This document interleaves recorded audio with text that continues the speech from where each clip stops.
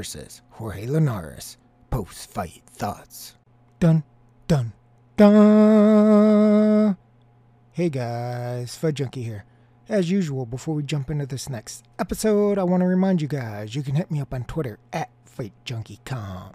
Listen to me on Anchor, Spotify, Google, Apple, Amazon. Basically, anywhere you can find a podcast, I'll be there. You can also subscribe to the YouTube channel, youtube.com/FightJunkie2006. Who's the master, Leroy? Tonight, that's Devin Haney. But he faced resistance, just like I said. Icon, upper right corner. Click it. You can check, double check, triple check everything I said about this fight heading into the contest. We thought Linares on paper was going to be a tough test. We thought he could show the kid a little something. The odds didn't suggest it. The public was pouring money on Haney like it was going out of style. But in the end, Linares came and he put up that resistance that we talked about. We even said heading into this, putting up resistance, putting up a good fight, giving some good punches, making a fight of it is different than winning the fight. There's a lot to like about Haney. I just thought the odds were really, really wide and what looked to be his toughest test. I think this was his toughest test. All you hear about is Haney is how fast he is, how good he is defensively. Well, Linares did some things tonight, and of course we got to talk about the 10th round. It's kind of absurd to me that Haney would say that he wasn't hurt when it was clear to anybody that has eyes that he was hurt. In fact, that shot right at the bell, it took him almost to the end of the fight, and you could say at the end of the fight he still wasn't right. That is concerning. Not that he got hit with the shot. He took the shot. Not that he was hurt by the shot. How long it took for him to recover. It basically took him the rest of the 11th round. He started to look like he was starting to come back to form in the 12th, but at the end he looked a little shaky as well. That's dangerous because even though he has those technical skills, the fast hands, and the defense, if you had a guy in there like Tank, you would say Haney could outbox him all day. But if Tank lands, and I think you saw that, I don't know if it's because he's not used to being hit, his defense is so sound, he's not conditioned to that, but I don't think he reacted well to it at all. He survived, he did what he needed to do, but you saw some double clutch holding there, and there was a lot of it during those rounds where 11th and 12th, where he's trying to find himself and collect himself. Now, you can't fault him. He was ahead on the cards. He held, he got through it, and he won. Yeah, he legitimately won the fight. I'm just saying, there's always something with a fighter that you need to see firsthand. You can give Haney props for taking the shot.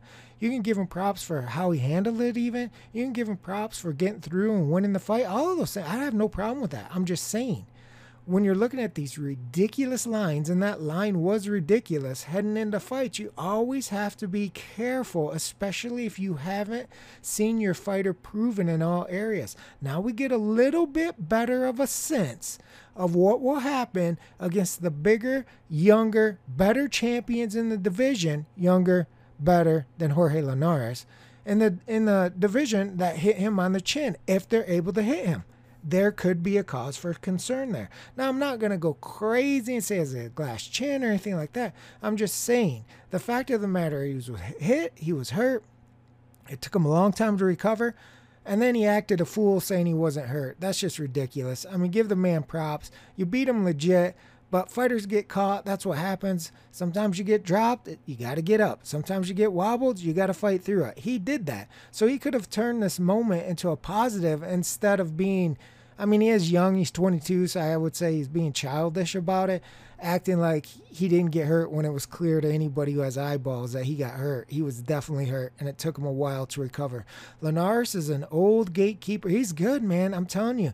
Heading into this fight, he is a very, very skillful fighter. I told you guys, Haney is not a one-punch type of guy, and he's not a go-get-you killer. He's just not. That's out of his normal aptitude to be fighting that way. He did that in spots with Linares tonight where he pushed the pace and he pushed Linares back and he stood in the pocket more than what you normally see. But you can see he's a defensively sound boxer with hand speed. He likes to box. He likes to move. He doesn't like to get hit. And that's why heading into this fight, Linares said, wait a minute, you've been talking about a firefight? You want a firefight? You don't even like to be hit.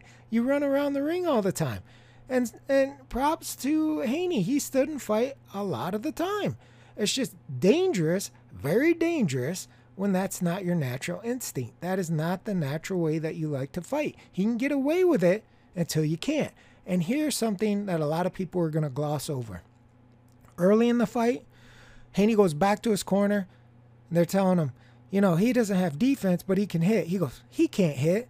10th round, he's wobbling back to his corner. When he said that, Ben Davidson, who was his second tonight, shook his finger at him like, kid, you never say that because it only takes one. And like I said, he's still young. He has a lot of praise, a lot of yes men, a lot of you can beat everybody in the division.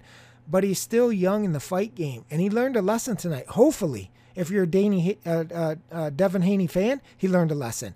Because you've always got to respect your opponent, no matter what. No matter if you're up 11 rounds and going into the 12th, or it's a close fight, or you've been knocked down and they've been knocked down. If you overlook an opponent, whether that's before the fight in training camp or during the fight, it could come up and bite you in the butt. And I think he felt a little something tonight. You never underestimate your opponent, especially it's really disrespectful against somebody like Linares, who's proven multiple weight champion. And he's got a little something on his own punches. I mean, he's not a tremendous, huge, just crush your soul. But you saw what happens when he hits you. He can hurt you. And he hurt Haney tonight. Overall, Haney did what he needed to do, but that line, I'm sorry, I'm never going to agree with that line. I saw during the first half of the fight, people on socials are like, yeah, so it looks like those odds weren't out of line. Really? Really? So you're accustomed to laying 20-1 on a guy who's wobbled back to his corner in the 10th round and basically takes the 11th and 12th off trying to recover. You go ahead and keep doing that and see how many times that doesn't bite you in the butt. There's risk versus reward, and we talk about it all the time. But here's the thing. Nobody listens. It's the fly-by-night jokers, the clowns, the goofballs, the entertainers, the over-the-top people that get all the followers, all the views, all the likes, all the attention. Why there's people like me over here trying to make you cold, hard cash, money, money, money. But people aren't interested in learning. Hell, at this point in time, most people aren't even interested in getting off the couch and going to put the bet. It's about entertainment. I get it, right? But there's plenty of channels. You can have both. There's plenty of channels you can go to for the entertainment and the loaded gloves talk and this guy cheated and this, that, and the other. But if you want to be successful in your betting, you better pay attention. But I remiss. People are going to do what they're going to do. I just do this for fun because in reality, I get nothing back from this, right? There's a hardcore group of people, and I've said this time and time and time again, that have the least amount of followers that I've ever seen in my life, that are the most knowledgeable, and it's just outright frustrating to me. And I'm not talking about myself. I'm talking about other OGs that have been around that I would vouch for. And they're treated like dinosaurs. Nobody pays attention to them, and it's totally ridiculous because the amount of information that they would give you for free. Not even the touts out there who are charging you for services and this, that, and the other, but people just don't want to learn. That's on you, suckers. That's it for this episode of Fight Junkie. I will sock it to you tomorrow, baby. Fight Junkie out.